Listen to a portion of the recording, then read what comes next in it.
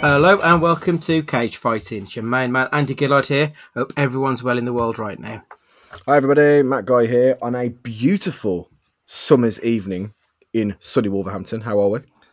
Burn baby burn, Disco Inferno. It's scorching outside. It's lovely. I've had a really nice day. I've been to Ludlow for the day. Like I was technically working, but I went and had a day in the sunshine in a lovely little village. I had to park what I thought was a mile from the town centre because parking was chocker. And I just had to go through like some forest wood area to find somewhere to park. I was like, people are going to think I'm going dogging or something. Well, were there any flashing headlights or anything like that while you were... No, we were safe. There was just people playing tennis. Because it's a little bit, it's a lot middle class around there. Mm-hmm. It's meant to be lovely though. I've never been.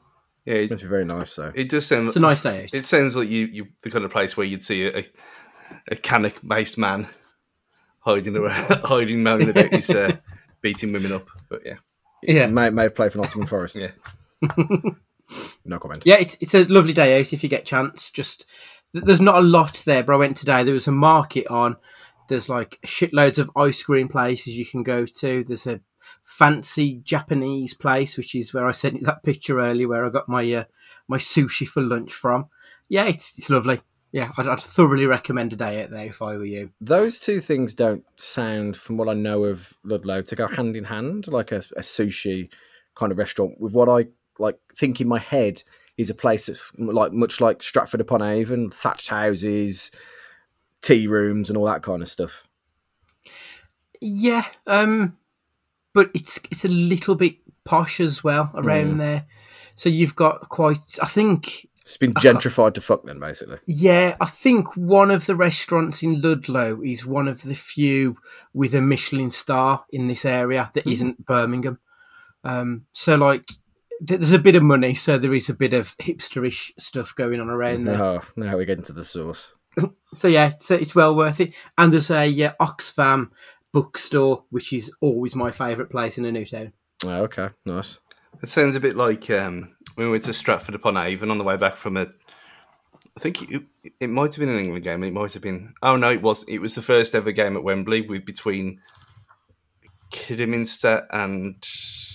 That's going to annoy me who that was against. Stevenage.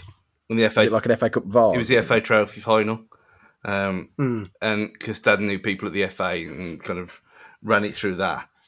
So we got a coach load from the Wensfield Club then to Wembley for the first game.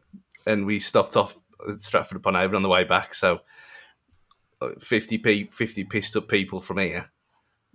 traipsing around their posh suburban abyss that is Stratford upon Avon. They very much noses were turned incredibly up at us, and then you walk around one corner and there is charity shops everywhere, and you think, you're just like us. Shut the fuck up. I mean, to be fair, Stu, when we went to Barnsley away, they turned their nose up at us, and that was in the arse end of nowhere. Yeah. So I think going somewhere middle class, they're definitely going to look down on our kind round there. So we'll get on with it anyway, because we've got some news to discuss first up. Last time out, I did mention that 2021 has been the year of the Snyder. So I think we should start with some Snyder news. First off, Discovery have purchased Warner Media, and there's going to be some changes within the boardroom. So there's talk about a lot of the anti-Snyder guys being removed, and this way there will be a resurrection of the Snyderverse. So this news just isn't going anywhere. So maybe we will get it and it'll come back wearing a black suit with no explanation to. In other Snyder news, though, this one is coming from across the way from Disney. At the start of May, Snyder said that he wouldn't survive if he did a Star Wars movie, basically because anyone who does a Star Wars movie has to work within the studio confines, and that's not him. He wants his own selfish view on a film, which I think is something that we've discussed on our last podcast about Army of the Dead. But the film that he wrote, this Star Wars film, he's going ahead and making it, but it's not going to be within the Star Wars universe. It is a Kurosawa-inspired samurai sci-fi. There's no news yet. It's just very early days. Would you even be interested in seeing Snyder in the Star Wars world at this point? Stu, what do you think? Anything to purge the memory of The Last Jedi, of course. No. Yeah, it's in such a fucking mess now, that other than going back and getting Gary Whitta back to write Rogue 2, there is, which is the only thing to kind of give it any kind of satisfaction back after the mess that they made of it all. It'll be pretty different to everything else, wouldn't it? So why not? I'm interested in this anyway. What he's turning this film into, so I'll definitely watch it. But yeah, I would have absolutely watched that kind of thing. Matt, I mean, we've said Snyder brings the big visuals, but he's always struggled with an interesting story, to be perfectly honest. Perfect for Star Wars. I think the thing is, I'd be interested in it purely on the basis that Star Wars isn't a franchise anymore. Star Wars is a genre. It's so far-reaching now. It's got so many different arcs and canon and everything else. It isn't just one story about one universe anymore. It's a genre in itself. So you might as well. We applauded how Army of the Dead turned the zombie genre into something new. So why not let him have a play with a genre and see what he can do with it? I'd be all for it. I'm not saying it would be good. No, but I'd like to see it. Maybe, pure morbid curiosity out of anything. It would invariably be terrible. Just because that's what it is. And I feel that Star Wars does need a singular voice now. I think that's where the issues have been throughout the newer... And even looking at the prequel trilogy. Yeah. I think there's been too many cooks spoiling the broth since the original trilogy. And I don't think Snyder would be the voice I would want to see given that level of control. I would love to see his visuals in the Star Wars universe, just because I think the scope is just so huge and he is a visual director. If he was to come in as some kind of visual supremo, I'd be all for it. I don't want to see him write it. I don't want to see him writing anything, let alone Star Wars, to be perfectly honest, from this point on.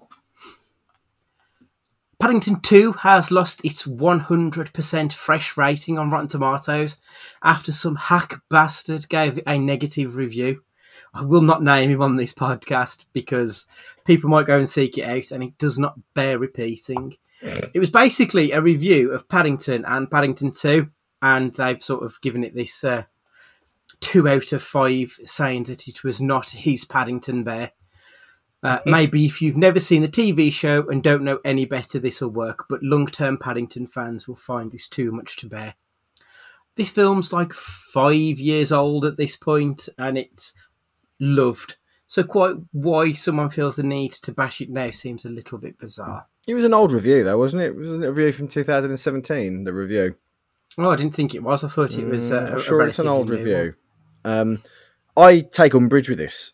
I don't take umbrage with the fact that it's being reviewed poorly. I take umbrage at the fact that because it's beloved by hipster folk, it's okay for them to band together in hate of this reviewer. But if people don't like Line of Duty, all of a sudden it's a terrible thing, and it's people power gone wrong, and we should not voice our opinions. Hypocrisy, my friend. Hypocrisy.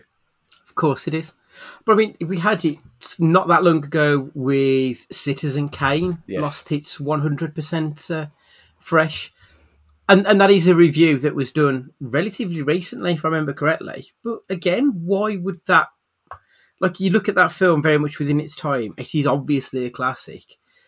But then again, am I thinking too much, and is this completely irrelevant? Because if you love a film, you love a film, and to hell with what anyone else thinks anyway. It's a hard one, because reviews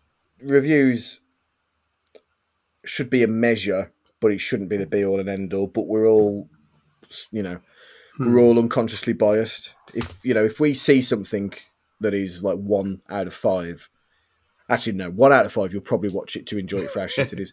If you see something that's a 2.5 out of 5, you're probably just going to skip over it. But the other people who've watched it could be the completely wrong audience for it. It's a hard one. You know what? That's what she said. I mean, we could do this at a later date, but I just thought then, if you add up all know not many people have got physical films now, but in your collection of films, what the actual Rotten Tomatoes average score would be? Because I'm guaranteeing mine would be probably about a 6. Films like you own and enjoy. Yeah, and it's a difficult one that because I just buy a lot of shit because it's cheap. Do you know what I mean? Speaking of things that we love, Indiana Jones 5. I mean, surely they never made a 4th, so this should be Indiana Jones 4. But apparently it is going to be set during the 60s, and Indy is going to be up against Mads Mikkelsen's Nazi scientist during the space race. Like, I love Indy, and that trilogy is as close to perfect as you will get. Do we want to see another Indiana Jones at this point? Do we want to see Harrison Ford as Indiana Jones at this point? Stu, what do you think? We need closure. we need closure on the CGI monkeys. We need closure on all the madness of that last one. It's gonna. Even if we don't want it, it'd happen. Even if he was dead, they'd bring him back somehow. So it's inevitably got to happen. Just do this. Pass the torch like the last one should have been done anyway, which they kind of tried to, and then develop it onwards after that. But yeah, again, why not? It's like it's an original idea, is it? As everything else is with Filmland at the minute. But very true. Yeah. I mean, like you, that's one of the few I can see it from here. It's the collection, and it has got Crystal Skull in it. It's not the trilogy Blu-ray, but that's. I mean, we'll come on to one of the questions later on. But that film could be included. I didn't hate it that much. It's not saying I didn't hate it, but not as much as everyone else. Yeah, I'm all for it. Let's see it done properly this time and not butchered. Just to completely change the question for you, Matt, sorry. Stu just mentioned them trying to pass the torch in the last film. Is there a worse actor they could have picked than Shia LaBeouf? Not that Shia LaBeouf's a bad actor, but that he would have been a terrible choice for that role. Like, he's an artist, really. And I think that would have been a really piss-poor move in retrospect. Yeah, and I tell you, I mean, if LaBeouf ever listens to this, apologies, Shia LaBeouf, but you are not sexy as hell like Harrison Ford was as Indiana Jones, for one. Do you know what I mean? And the same way that nobody that will play Han Solo will ever be as sexy as hell as Harrison Ford was in his prime. He was just smolderingly good looking. And yeah, he's just not that guy. He's a Shia LaBeouf. He'll always be the kid that was in Holes. Like, in terms of when you think of him being a badass, he'll always be the kid that was in Holes. I know he was in Fury, and I know he was in the excellent Peanut Butter Falcon. But no, it's not. It doesn't feel like a good natural successor at all. I was going to say there was a film where he was literally in Holes. Which one? The one that it was an actual full-on sex scene in one of the films that he did. Oh yeah. Oh yeah. Yes, of course. Nymphomaniac, wasn't it? Lars von Trier, if I remember. I haven't seen that one because they are a struggle. It's Lars von Trier. But yeah, I don't dislike Shia LaBeouf, but when I think of his mainstream Hollywood films, he's a bit of a geek. When he does his more indified movies, I think he's very good at those. So that's why when Stu mentioned it I thought, yeah, I think that would have been a terrible, terrible choice in retrospect. Should have been Ryan Reynolds, like everything. Yeah, Ryan Reynolds should be in every film ever made. John Cena nearly caused a world war, almost. And it would have been one of the few times where he would have even lost that matchup. He said that Taiwan was the first country to watch F9. This led to China being pissed off, to which he had to grovel for forgiveness, as China believes that Taiwan is one of their territories and not actually a country. On Weibo, John Cena said, 你好，中国，这是叫西娜。我必须说，现在，在《速度与激情》中，我做很多采访，很多，所以在一个采访，我有一个错误，所有人问我，如果我可以用中文，速度与激情9人给我很多资讯 information. For those of you not fluent in Mandarin, that was, I made a mistake. I must say right now, it is so important. I love and respect Chinese people. I'm very sorry for my mistakes. Sorry. I'm really sorry. You have to understand I love and respect China and Chinese people. What an absolute bitch John Cena is. Sorry, China. Sorry, China. Really sorry. I don't know how they saw it to start with. Yeah, well, it is because China has become the biggest market for films now. So it's getting an early release in Taiwan, China. It's already made $136 million in China alone. It hasn't even been released in the States or the UK yet.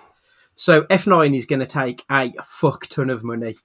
This is like when they messed up one of the Transformers films, and part of that was in China for this exact reason. Yeah, they are pandering to the Chinese market very much so. I wouldn't be surprised if Fosun were like secretly funding these movies as well. Money's gone somewhere. Knives Out 2 and 3 have both been snapped up by Netflix. So that's Rian Johnson, and he's bringing Big Dave Bautista and Ed Norton to the sequels. Daniel Craig is also returning. He's not someone we've particularly mentioned on this podcast. Are either of you two fans of his work? Some of his work. I've said before, but the first Knives Out, superb.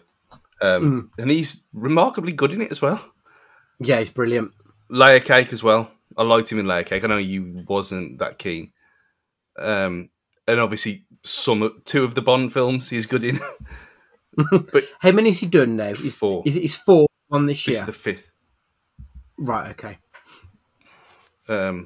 Casino Royale, Quantum of Solace, Skyfall, Spectre, and then this one, No Time to Die. Yeah, very hit and miss. But I don't hate him, like some people seem to. He's either good or he's bad. There's never any in between with him for me. That's fair. I don't mind. I think he makes excellent Bond, but I'm not the I'm not a Bond addict, so I don't know if he's like against all of the traditions of what a James Bond should be. But I like that, especially in Skyfall, when they show Bond for one of the first times, as far as I'm aware, being like actually able to broken down and a shell of a man, and I think he plays that really well in Skyfall, to be honest. Layer Cake, yep, great. Apart from that, though, I haven't really seen a lot of his body of work, apart from the awful Cowboys versus Aliens. Cowboys and Aliens, sorry. That was bloody dreadful. Absolutely dreadful. And Golden Compass. Yeah, I hate that film. Like, I love the book. It is superb, and the TV adaptation's been really good, His Dark Materials. But the Golden Compass film was a fucking travesty. It was awful.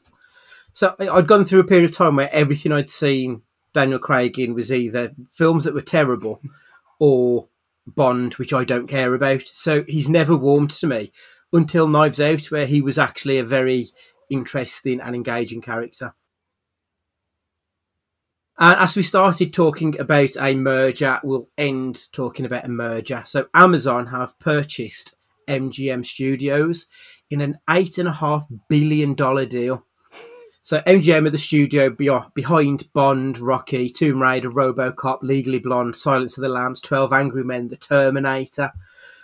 That's just the films. They've got Handmaid's Tale, Fargo on TV. So Prime could set to become an even bigger player than they already are. I mean, if they've get that back catalogue from MGM, you could be talking like Disney Plus levels of access to just some tremendous history.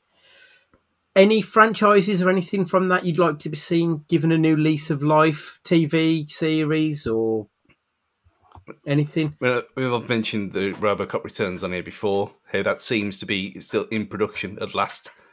But I was thinking how this affects Sony Pictures because wasn't that part of MGM as well, or was it just a distribution model? I don't know. I think they were the distributors of it. Yeah, like you said, it's the writing was on the wall when they started releasing things day and date on Prime anyway during last year, and you think, well, will it happen? And it has. So it's almost like your wish is my command. Give us anything you want.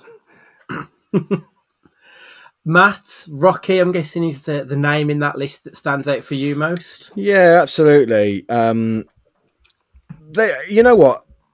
I mean, Rocky Balboa was a nostalgia trip, so that made it great, but it wasn't a fantastic film. You know what I mean? But the Creed films have been really excellent. I thought I really, really enjoyed them. I don't know what else you can do with that universe now, though, other than take Creed on. I'm sure Sylvester Stallone said he isn't going to be a part of the third Creed movie now, in terms of Rocky's character, and that will rub some people up the wrong way. What you do with that now, I mean, whether they look at doing a story about Mickey the trainer, maybe not like a prequel, because I think they could do it without Rocky even being involved, but looking at him as a trainer and a downtrodden story, not rags to riches because he was never rich until Rocky won the title, but how it maybe a redemption story kind of thing. I think would be quite fun to watch. So we're going to get the RCU, the Rocky Cinematic Universe. That's the one. I quite like that idea, actually. That's great. So that's the news all done and dusted. Have we had any listener questions in, Matt? Have we? Yes, we have. We've had loads, actually. What's the word I want to use? I was going to say cataclysm, but that's not the word I want to use at all. But anyway. Catatonia? So, catatonia, maybe. So TK wants to know, what is your favourite blooper reel in TV or film?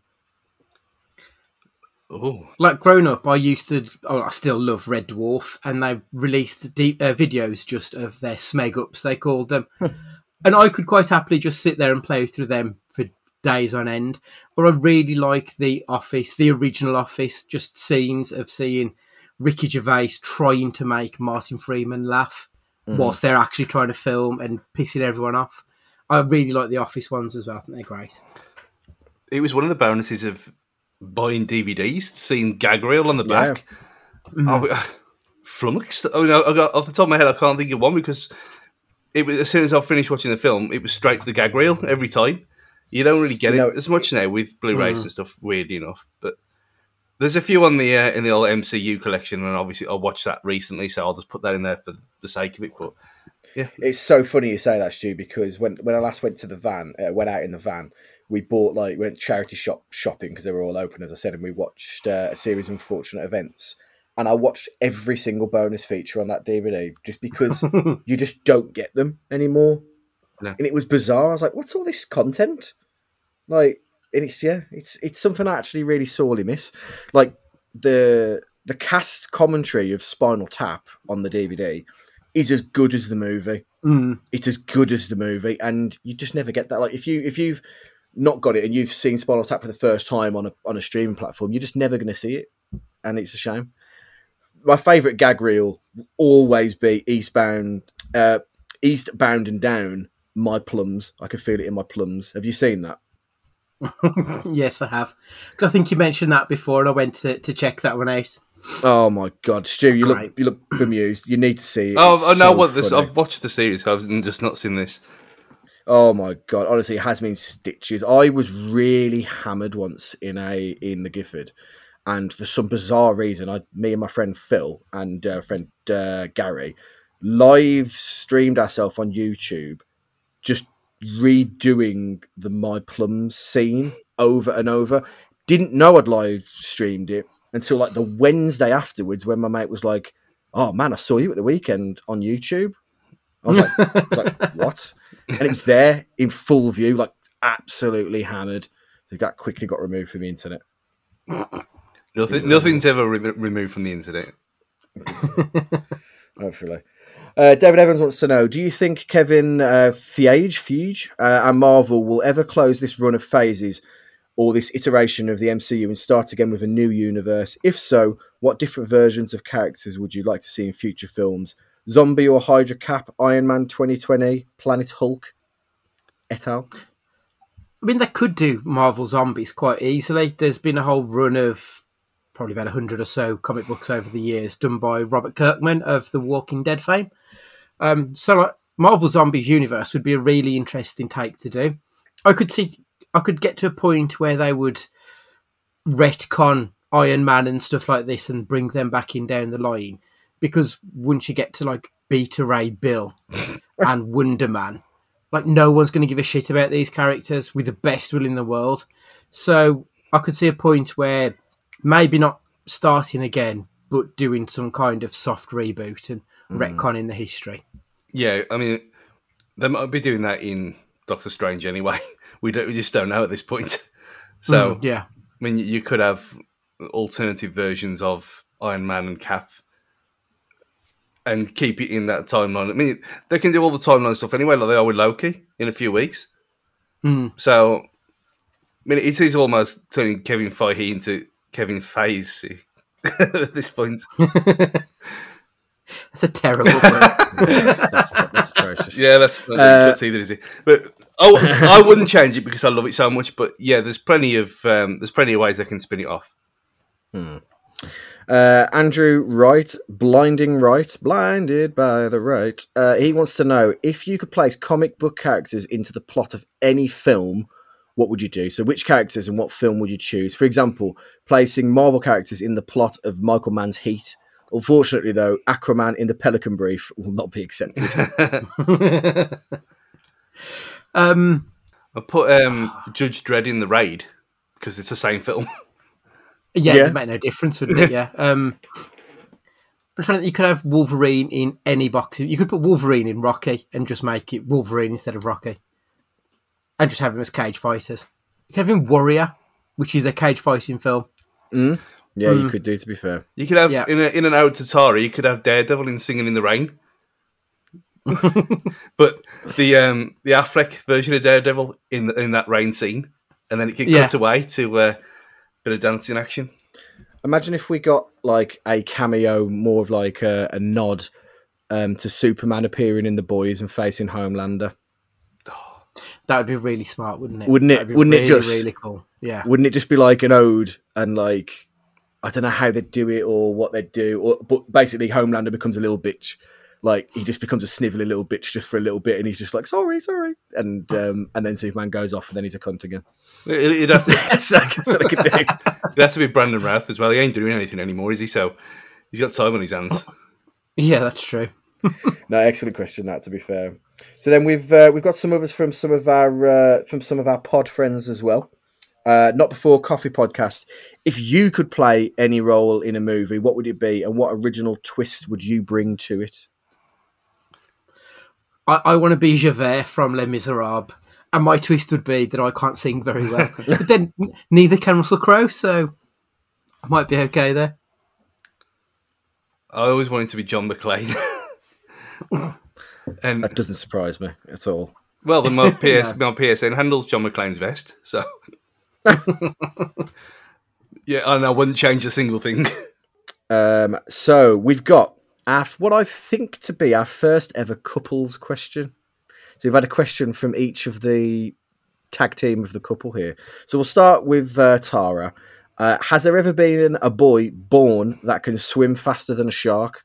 And I've only just mentioned The Office as well. Yeah, I know. Yeah. But who are the fastest swimmers in film history? Is there any? Who can we think of? We got Aquaman. Have we got anybody else that can beat Aquaman in a race?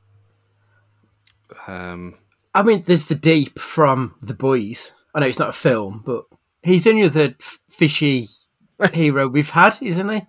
Because we haven't had Namor the Submariner yet. Did you ever watch, what was the name of that show? Oh, Christ. Round the Twist? Yes, in the day. Australian show. I don't know, but basically, I don't know. I don't think it ever said it out loud, but there was basically a kid whose dick was a propeller. And basically got won loads of races because his dick was a propeller, basically. Is that the one where a bunch of kids lived in a lighthouse? I'm not sure. I just know about the dick propeller boy. I think it's on Amazon Prime. like 1980 something. That's what classic. I pay my subscription for. Yeah. Surely the obvious answer to this is Kevin Costner. He's got gills. So David Court, who has a book out, Contents May Unsettle, buy it. If John Connor hadn't rang home in Terminator 2, how long would the T-1000 have kept up the pretense of being his mum? It had already prepared a delicious meal, so when would it have got bored? I like the idea that he's just getting he's not even like just using the metal in his body to change what he's doing. He's actually getting dressed and undressed and just being mother all week until the T-100 rocks up. So presumably, though, that, you know, in a programming of a robot, no matter how devious it is, it's just programmed to do its role, so it just do it indefinitely. Yeah. It would be there forever. Yeah. Well, it's got to maintain that hair as well. I mean, maybe that's the answer. Just be a robot, and you ain't got to perm it every day. But I think indefinitely is the answer to that, Dave. Nice. Matt Cunnington, given the precarious state of cinema, do you think they should bring back double bills? If so, what would you like to see? Doesn't have to be films from the same series or universe. Yeah, I kind of wish we got the old, you know, the B movie followed by the main feature. I feel like we're a little bit shortchanged nowadays. Don't get me wrong, I know we get some films that are ridiculously long, but it would be nice to have like a 60-minute starter and then your main course. Well, you know, once again, you changed my life when you said about cinemas not making money through their films. It's their concessions and everything else. Double bills, you're not going to go 5 hours without eating. So midway through, you're probably going to think to yourself, man, I could do with a little bite to eat now. I could do with a little drink. And maybe you get more people wanting to buy from there. Maybe they feel, you know, they're getting more bang for their buck, so they're more willing to spend a little bit more at the cinema as well because they're getting a bit more entertained. Like you couldn't charge 30 quid. Let's say a ticket was 15. You'd have to meet in the middle somewhere. But yeah, maybe it'd work. You know, I mean, the amount of time. I mean, I've done double bills, back-to-back films loads of times, and not just for Grindhouse either. The weirdest one was we watched Harry Potter, came out of that, and then went straight into the 7 minute past midnight screening of Die Another Day, which was a mistake. But yeah, I mean, and you are right. I mean, that time they hadn't shut because it was after midnight, so the concessions were still open because they knew people were going into a midnight showing. So we'd already bought that stuff for Harry Potter. Again, loaded up for more, went back in, and made a fortune. Yeah, it's a great idea. It is. Your next favourite movie podcast wants to know, but we're going to just stick to one because we've got that many questions. We're actually never going to get to our own. So your favourite, so bad it's good movie? I mean, The Room is the king. Like, I do genuinely enjoy watching it and laughing at the absurdity of the solemnity that he tries to bring to the most ridiculous of situations. So it's got to be The Room for me. Yeah, well, I knew you were going to say The Room straight away. So, Fire, Ice and Dynamite, another mention for it until everyone's seen it in the entire world. Fire, Ice and Dynamite, Roger Moore, superb. Excellent. We're going to skip it back to some of our OG listeners, some of our day oneers. Ash Dolan, what controversial real life story would you turn into a film, and who would you get to play the people involved? This is so great, this question, mainly because of the mistake. The Raoul Moat story needs to be told. Get Jason Statham as the titular Moat and Ray Wilkins to play Gaza, the Northumberland standoff. Of course, he meant Ray Winston. I like that. I love the era makes it perfect, especially. Yeah, Ray Wilkins has been dead for about 10 years, so they're just perfect. I'm immediately thinking of true crime stuff. So there was a church. I think it was it was a church or a school that was connected to a church, and they found a shitload of kids' bodies, and there was a load of things attached to sexual abuse, historic sexual abuse there. So I think that could be quite interesting, delving back into it. Or obviously the Jimmy Savile, but who would you get to play Jimmy Savile? It's a loaded gun, isn't it, that? It is. I mean, you'd want Taron Egerton because he's Is it Taron Egerton? The dude who played Elton John. Yeah. Yeah. Like, he's perfect whenever he plays anybody, but Or he'd Sheen. ruin his career. Just put Sheen. Or Sheen, yeah. I mean, the first thing that came to my mind just was Prince Andrew, played by Lee Evans, just to see how much he can't sweat. Perfect. Yeah, it's there's I mean, the big scandals are really where you go with that question, don't you? Really, your big scandals in British history, as they always, there's loads out there, so there's a plethora of things you could have, really. And finally, Todd Dewitt. And this is an interesting question, this, because we're constantly talking about how we've seen films that need a good 30 minutes shaving off it. He wants to know what movie would be better if we were at least 30 minutes longer. What needed more time? Next, so it can have an end.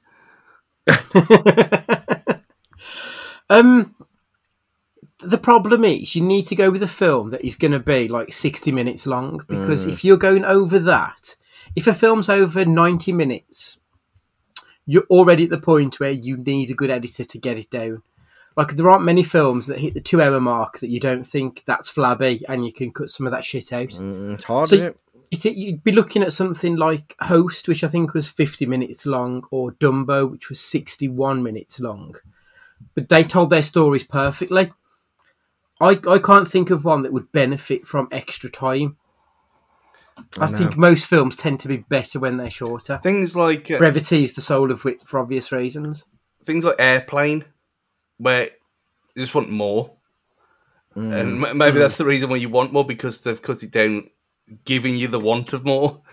And if you had an extra 15, 20 minutes off hour, then it wouldn't be as funny. But that off the top of my head, they're the ones I think I want to see more of them films. And obviously we can't now, but yeah, both of them are superb. Yeah, Todd, when you listen to this, tweet us with what you think. I'll be interested to know, because it's a really tough one, that is. It's a bit of a brainstorm's needed, I think, on this one. But no, great question. And great questions from everybody. Thank you very much for getting them in. Andy, sorry, you're about to... I was going to say, we could have it on the Zack Snyder Justice League. And let's make it 5 fucking hours. Why not? Why not? Add an extra day to it. Let's just go full force and you know what I mean? flow through. If you're going to be, hopefully, at some point in your life going to New York, just make it the length of the flight so you can watch the whole thing. Give me something to do. Yeah. I think by the time he goes, there'll be an extra cut anyway. So probably. Yeah, exactly. Well, thank you guys for all your questions and girls, as always. We really do like answering your questions, and we like to have interactions on the Twitter. So make sure that you are getting in touch with us and answering our call for questions. Lovely. Thank you very much. So I've got a new feature, Hot Take Corner. Ooh. So over the last few months or so, we've had a few really shitty hot takes. I might use them for future episodes. I've found a different one that I wanted to go with this time. So a hot take is something that people often say unpopular opinion, and then say something that is widely popular.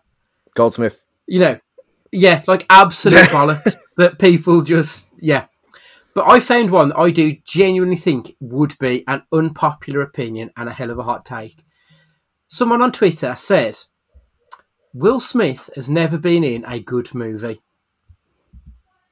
Sorry, you genuinely did cut out a little bit there. Did you say he's never been in a good movie? Yeah, Will Smith has never been in a good movie. Nonsense. I mean, that's a terrible, terrible take, isn't it? Yeah. Yeah, it's horrendous. I mean, even the films that he's been in that aren't stellar, shall we say, they're always at least watchable. I mean, Bad Boys 1 and 2 are mad, but they're decent.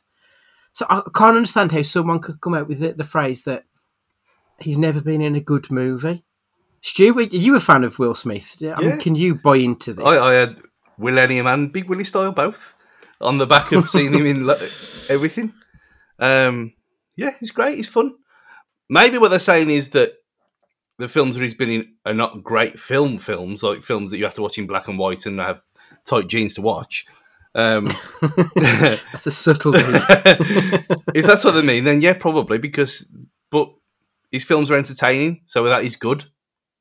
No, I don't know what. That's the only thing that makes any kind of sense to me.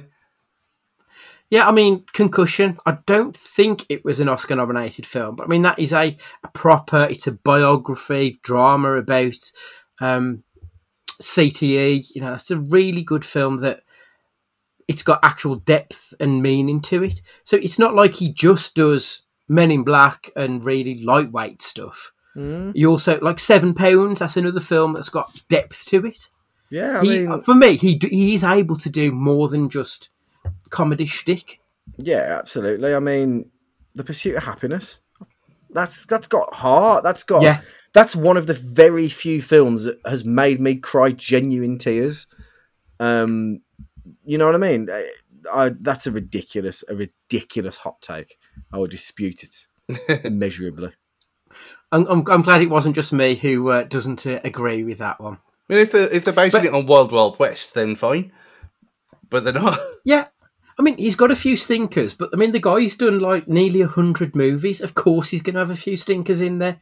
Tell me an actor who doesn't. I think what's happened here, he's been a good actor in shitty films, and his name has been dragged down because of that. But when he's not like a leading man like Suicide Squad, I know that's people are watching that because they want to have a wank to Margot Robbie. Let's be honest.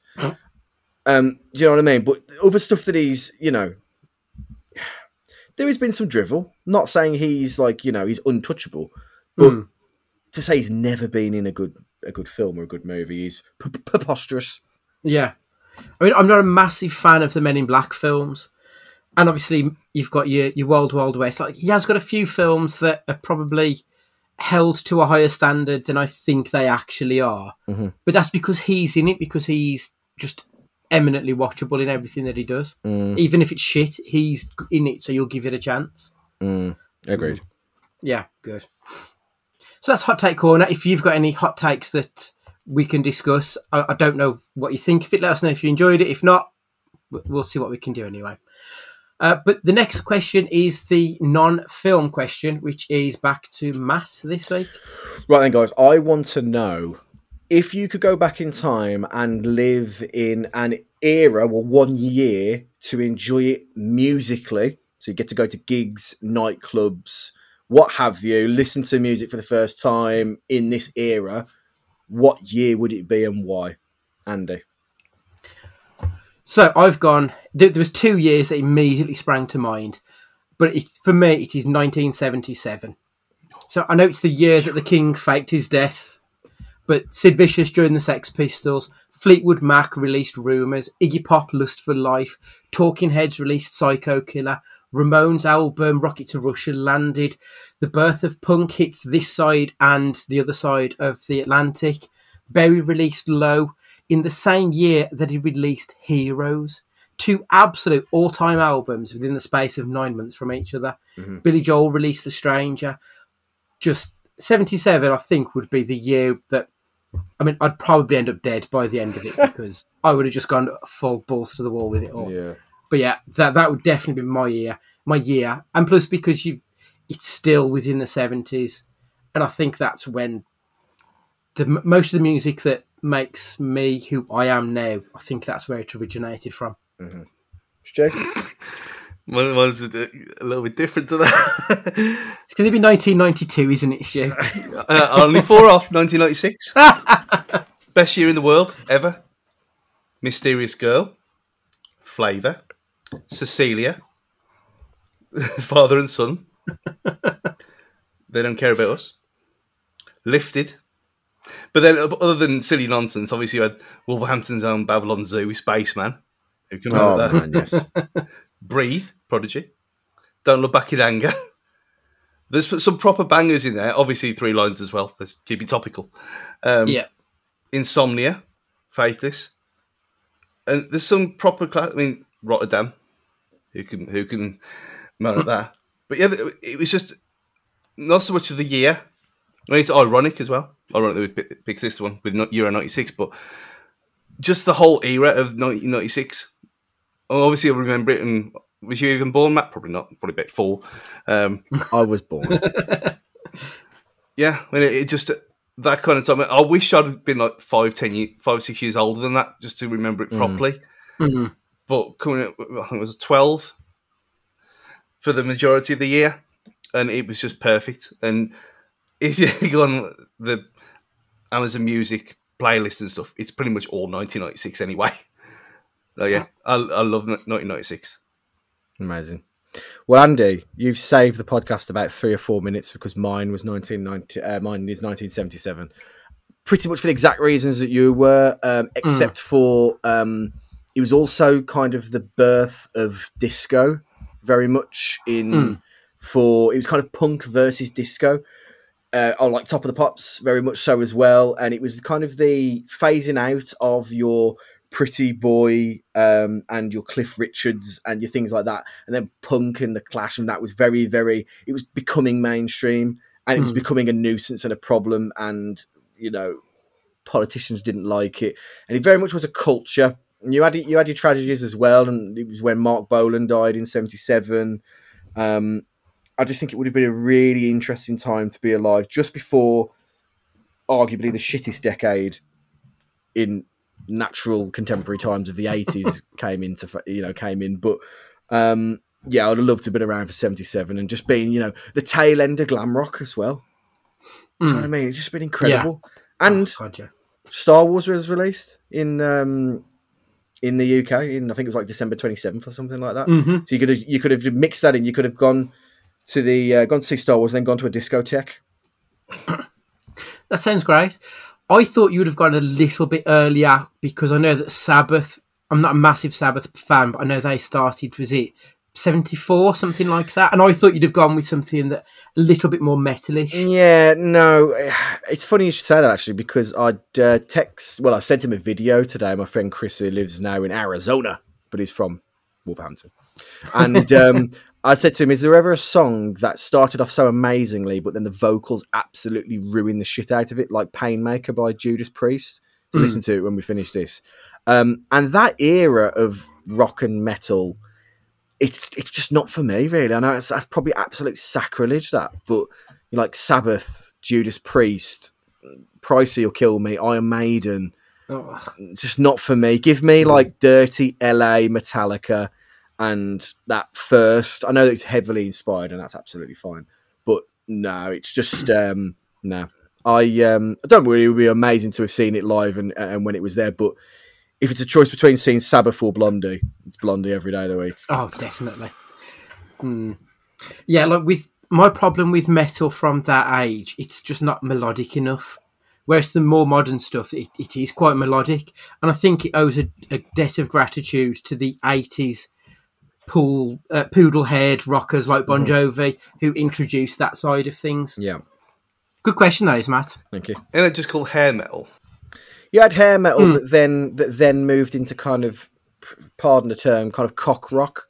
It became less about the style and more about being what Spinal Tap take the piss out of. Being like shoving a cucumber down your pants to make you look like you got a massive cock, basically. It became less about like being like Motley Crue and partying to kind of being, I don't know.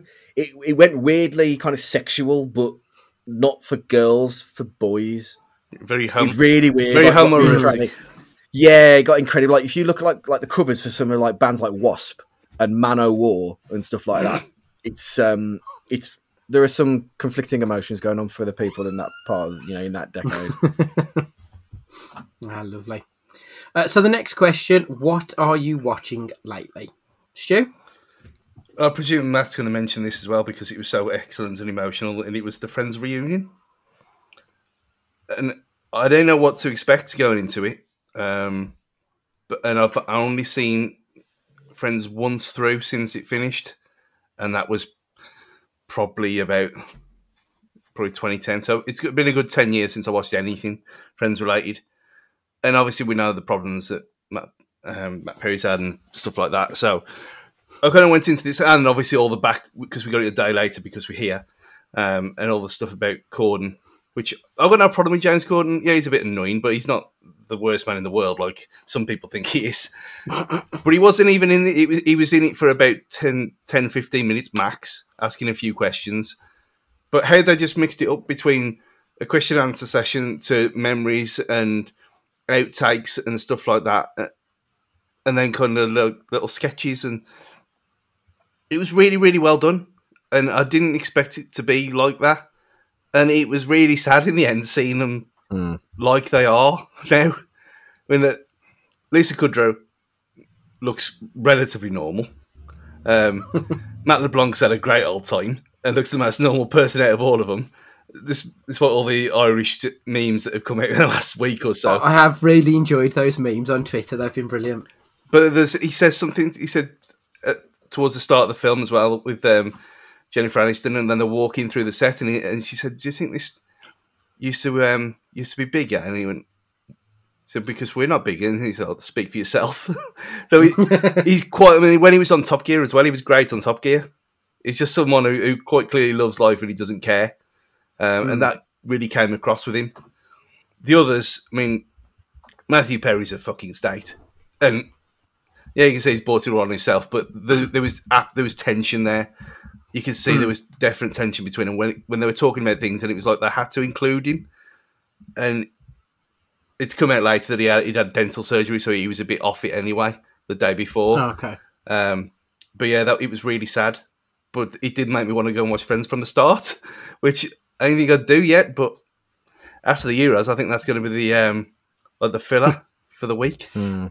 Have you watched episodes with Matt LeBlanc? Yeah. That's cracking. I love him in that. I think he's brilliant. Yeah, he's great in everything he does. Apart from Joey, obviously, the spin-off. Yeah, that's what I thought.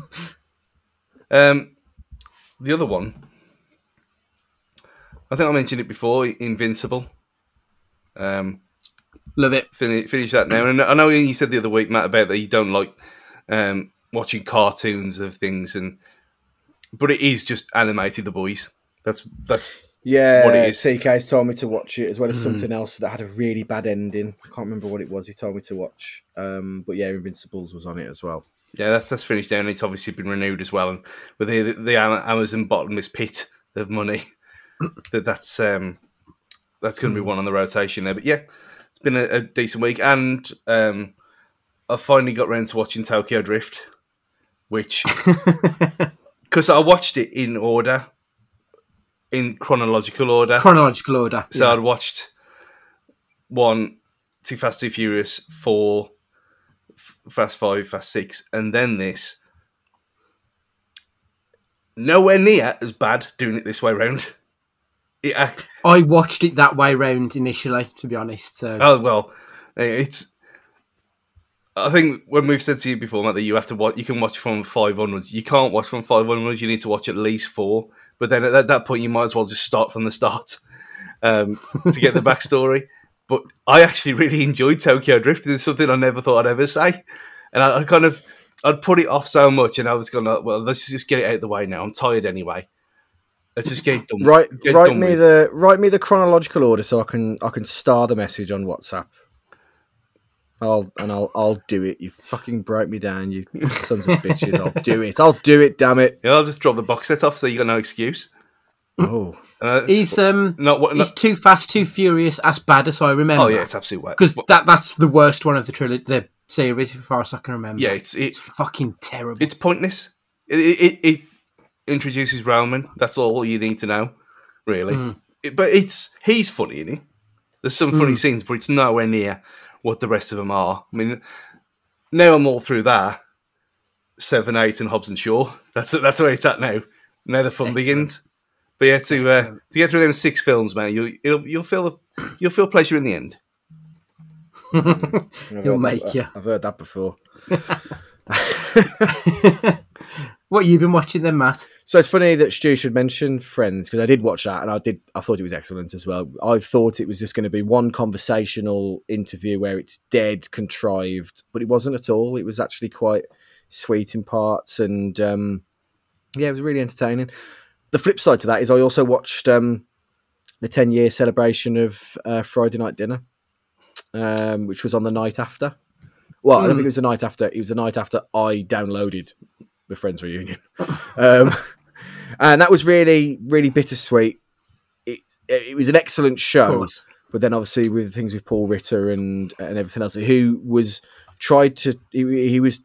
attempted to be talked out of doing it, but he did it anyway for the love of performing and the love of the show and everything else. And he was he just he was at the very final stages of his life, and it must have been really difficult for him, and it's a difficult watch.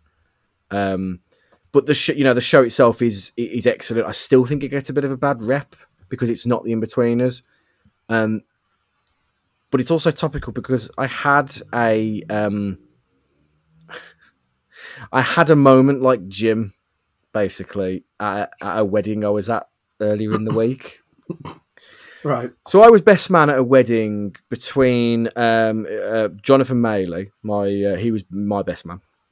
He's Catholic. Faye, his beautiful bride, is Jewish.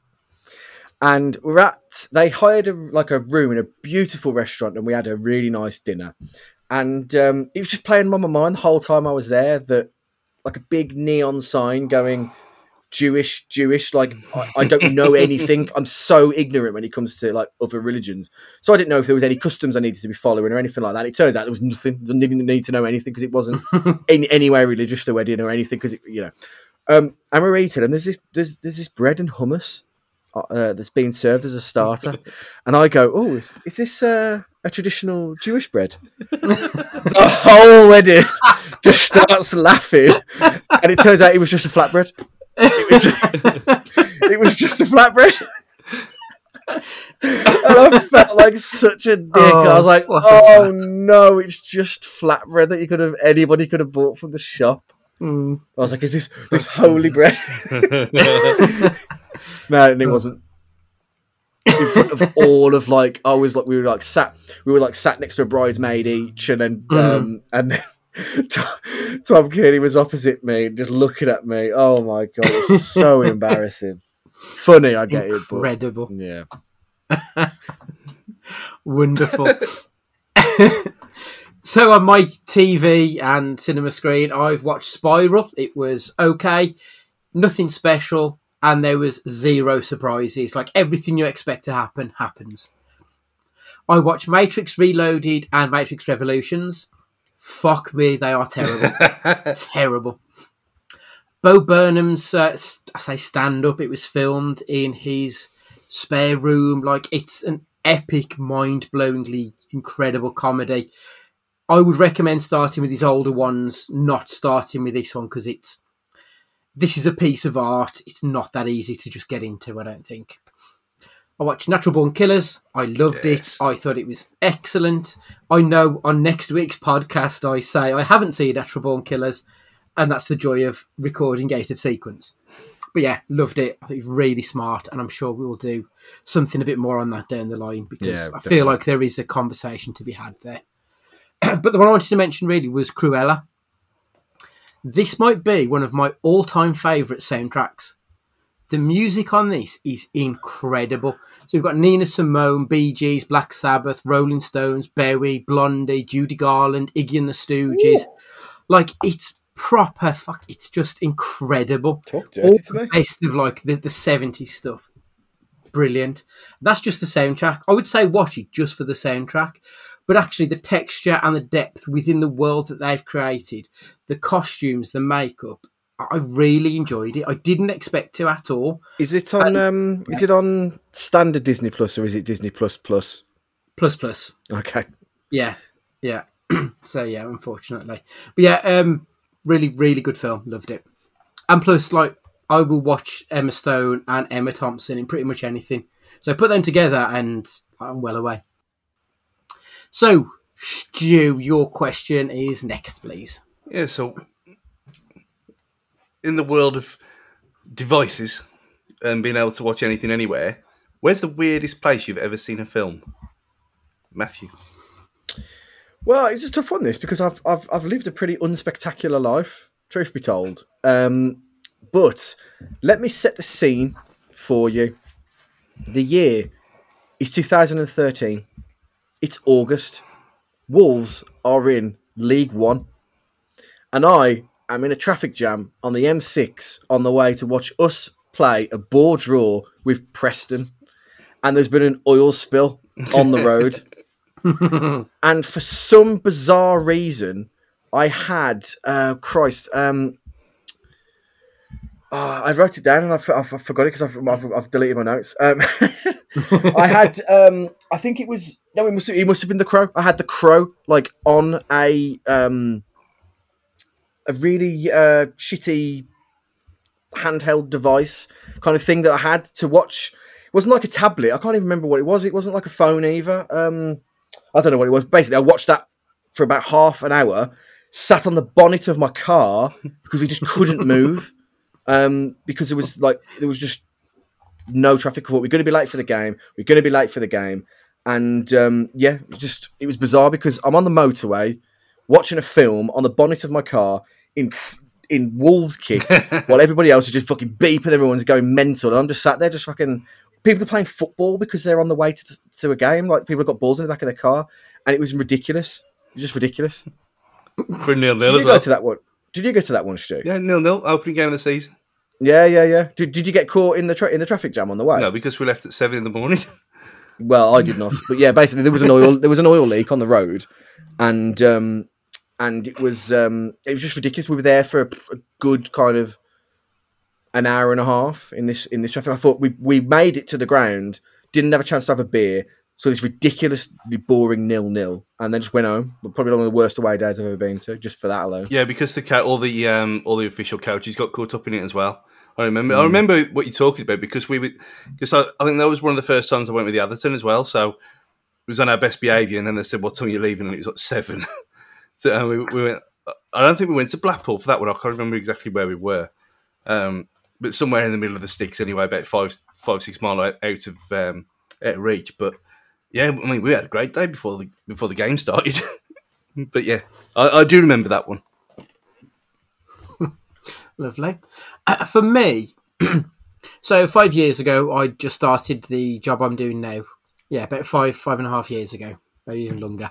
And I had to go to Cambridge on a training course. I was there for like 3-4 days. And the final day, the Friday that I was travelling back home, was the day that Daredevil Netflix series was released. So I was sat on the train watching Daredevil on my phone, and it was a rush hour train. So obviously I'd been in training all day, and I was on like the 5 o'clock train out of there. So it was absolutely packed. I'd reserved my seat, so at least got somewhere to sit down. And I was sat next to just these 3 completely annoying dickheads.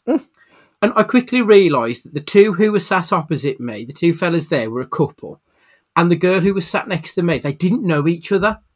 And they spent the whole time just talking about flower arrangements. And I think she was getting married. And I was trying to just pay attention to this really bloody scene in Daredevil where he slams a guy's head into a fucking spike. I could just feel myself getting really tense until they finally got off the fucking train in Birmingham 3 hours later. Drove me insane, that did. So that's mine. On my phone, rush hour train journey back, surrounded by cretins. I thought it was going to steal my thunder then because mine was in Cambridge services.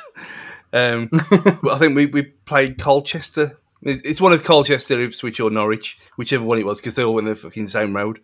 And it was one of them where I went on my own, probably because no one else wanted to go, and it was a night game. So I went on my own.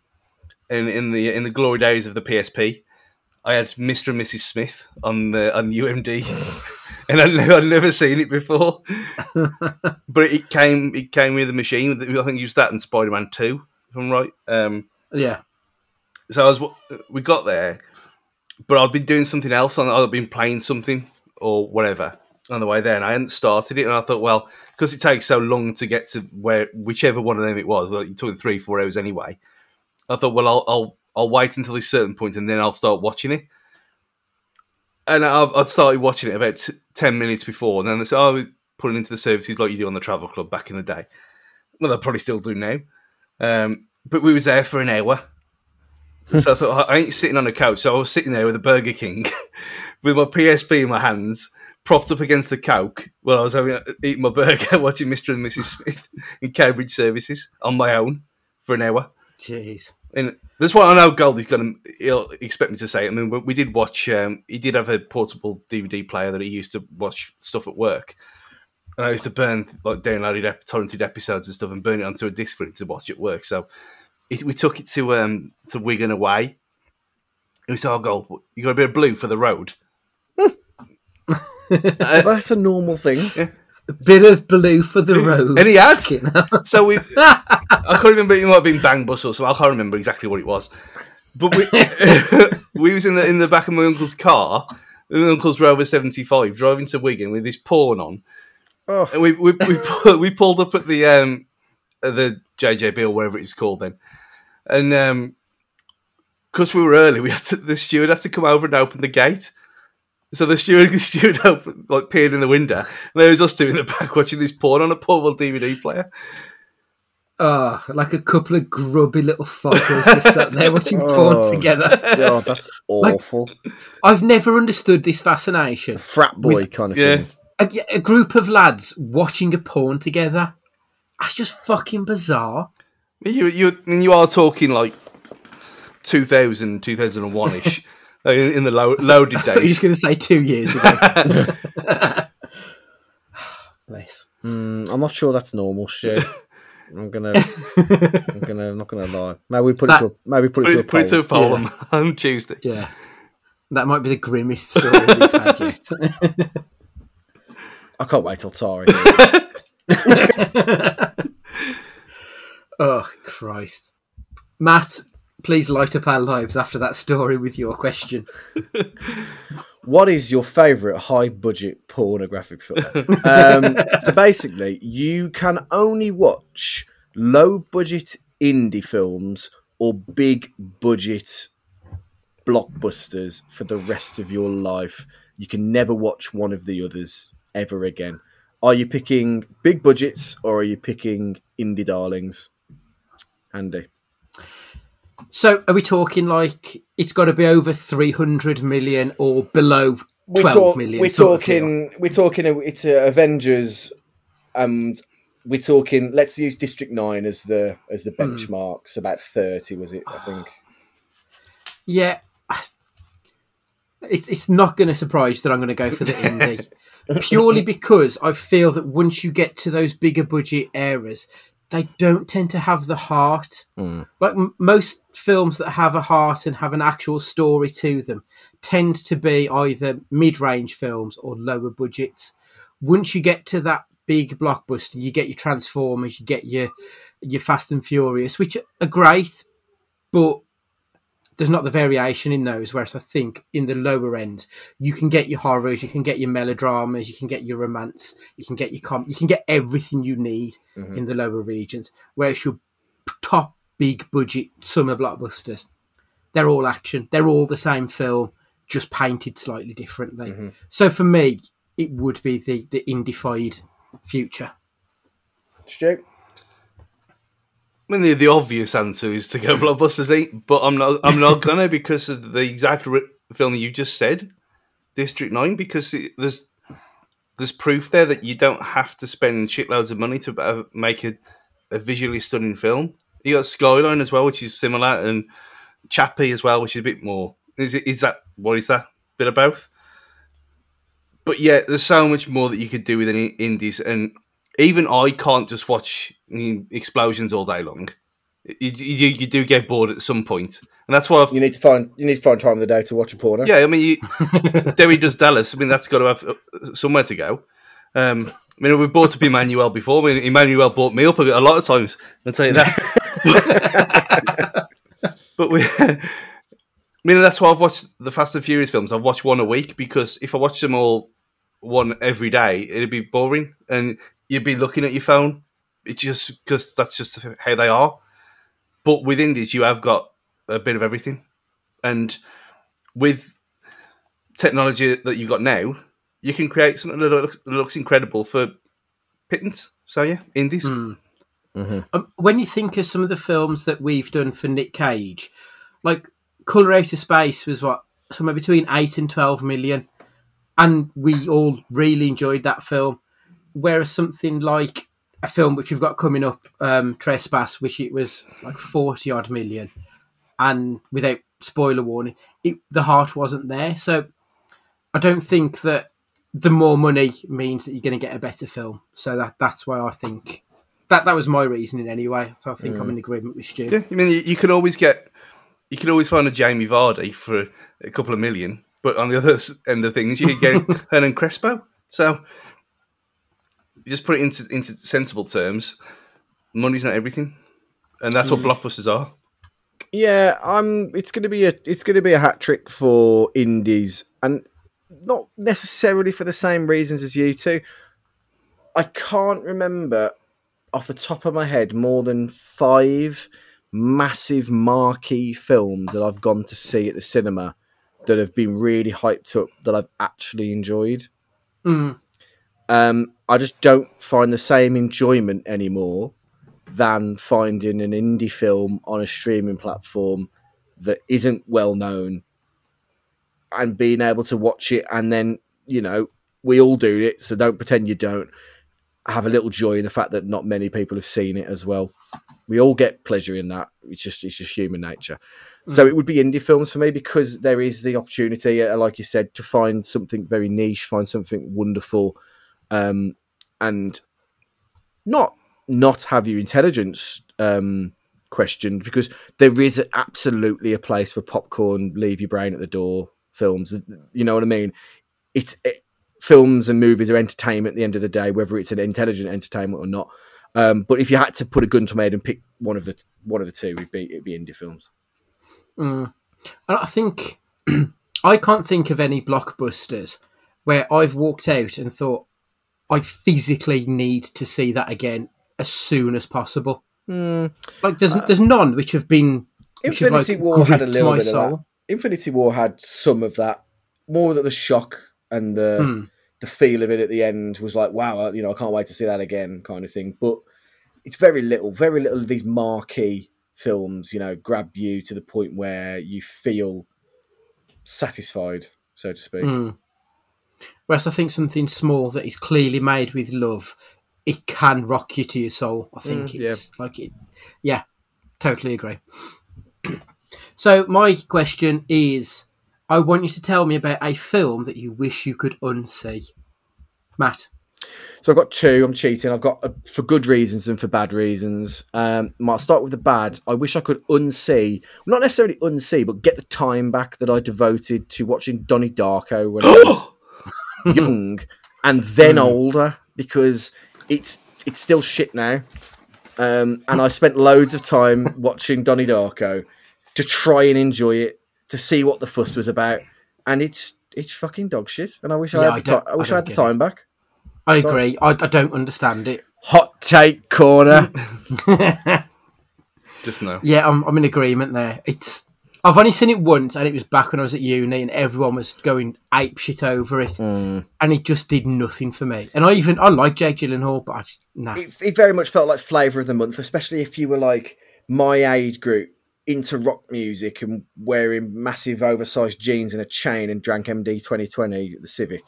It's like it was just like it was the in thing, but I was never about the in thing, and that's probably half the reason why I never liked it. But then I tried it again later in life, and I still thought it was shite. So there we go. The film I want to see for good reasons, and I know we've briefly mentioned it on other podcasts recently about how later versions are pretty shite, but I'd really like to see Saw again for the first time, because I really enjoyed the first Saw, and the twist at the end I didn't see come in, and it was one of those shocking moments, and the whole film in general I just really enjoyed, and I wish I could relive that again before it became gore porn. The first Saw was excellent, and I wish I could experience it for the first time again. Completely agree. The original Saw is like as close to Hitchcock as you'll get in the modern day horror genre. I thought it was excellently plotted out, and just the whole temperature of the movie I thought was perfect. Yeah, agreed. Stu? So that's my next rewatch, actually. Now I've reorganised everything, so I've got them all over there, the whole collection, and I don't think I've ever done them all like back to back like that. I mean, going to when the chronological order is going to be a bit awkward. Thinking about how Got Jigsaw, where things go. But yeah, I wouldn't bother. Just go through them 1 to 9. Yeah, I think I did 1 to 5 in an evening once. That was tough. No. Speaking of, I watched a video. I did mention it on our Twitter page at Cage Fighting Pod. There was a video where it explains the Saw timeline. It's like, I've seen all these films and I don't recognise half of this fucking story that's going on. It's just not a well told story. I don't think it's really convoluted. Yeah, because it's mostly retconned. That's why. Yeah, very true. And it's retconned, and it seems clever when the reveal happens in every film. But then if you try and break it down, it doesn't work. It's not. I remember when Jigsaw, so the last Saw film before Spiral, I remember texting you, Stu, within the first 10 minutes, explaining what this film is about. And it fucking was. Yeah. Like, they're all that, and it's so unsatisfying. I feel really ungratified at the end of these movies. You have to have a brain like mine that doesn't work for these kind of things. Where I just can't. I'm incapable of seeing what's going to happen in anything. So that's probably why I enjoy the shit that I do. Yeah, maybe. I mean, mine was Pulp Fiction just because it's so excellent, and it was one of them first experience kind of things where I've never really seen anything like that before, with a story that doesn't have to have an ending, a start and beginning in that order, or in the right order, and whatever. And just because I've probably only seen it about 5 times ever, for the same reasons that I've said before, that it's one to savour and not be overly familiar with, even though it's pretty long anyway. But yeah, I think that had more. There was that and The Usual Suspects, which I know you don't like, but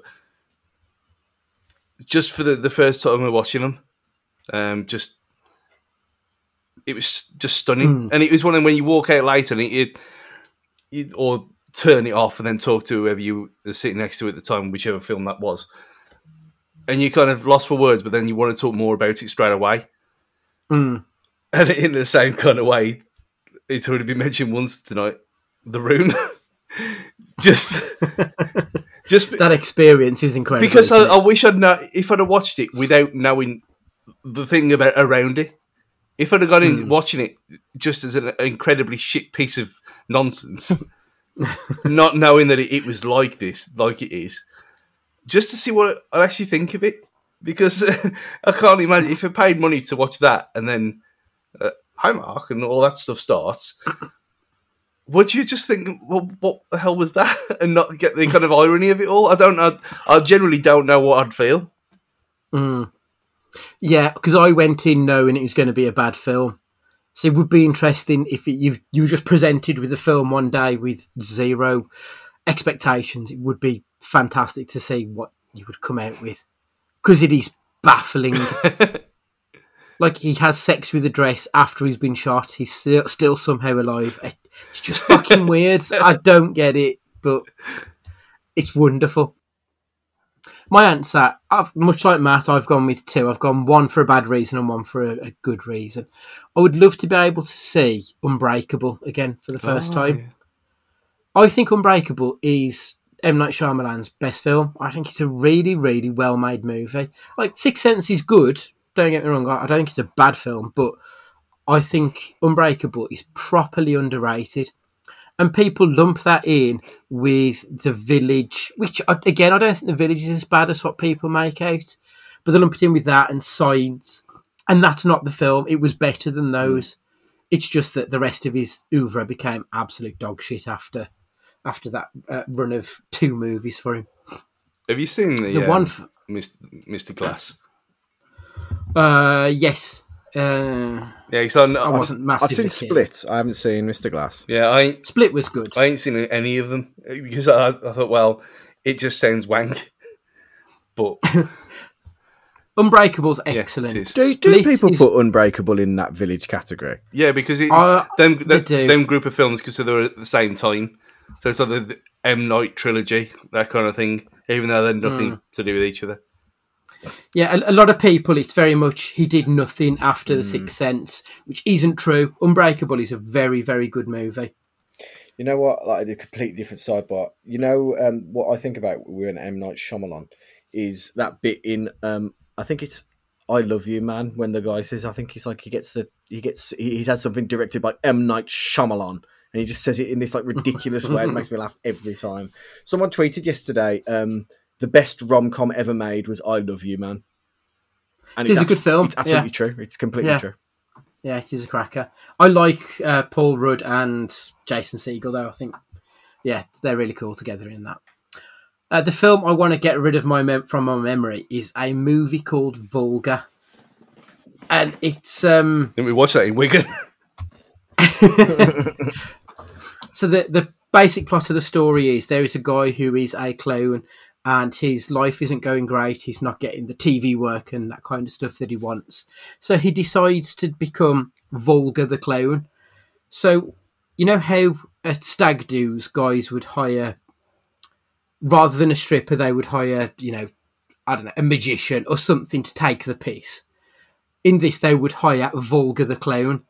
And he would just come and he'd be a bit of a slob and mess around. And he goes to this one stag do, or so he thinks. And then when he gets in there, he gets raped. And honestly, it is the only film that's turned my fucking stomach. Like, I couldn't eat watching this film. It was too much, even for me. Vulgar is the one film that I think clown rape is too much, even for Andrew Gillard. So that's my movie. So that's a question cast done for this week. Thank you for joining us on this podcast. Next up is going to be something different, and then the week after is going to be our picture pod, where we are looking at Wild at Heart, which is an interesting one, which splits the group. If you've got any questions for future question casts or anything, or if you, just want to get in contact, drop us an email to cagefightingpod@gmail.com or get us on the Twitter @cagefightingpod. So for this week, Matt, would you like to say goodbye? Take it easy, guys. Look after yourselves. Stu, would you like to say goodbye? Enjoy the heat wave and remember, it's only flatbread. It's goodbye from me, and remember, be excellent to each other.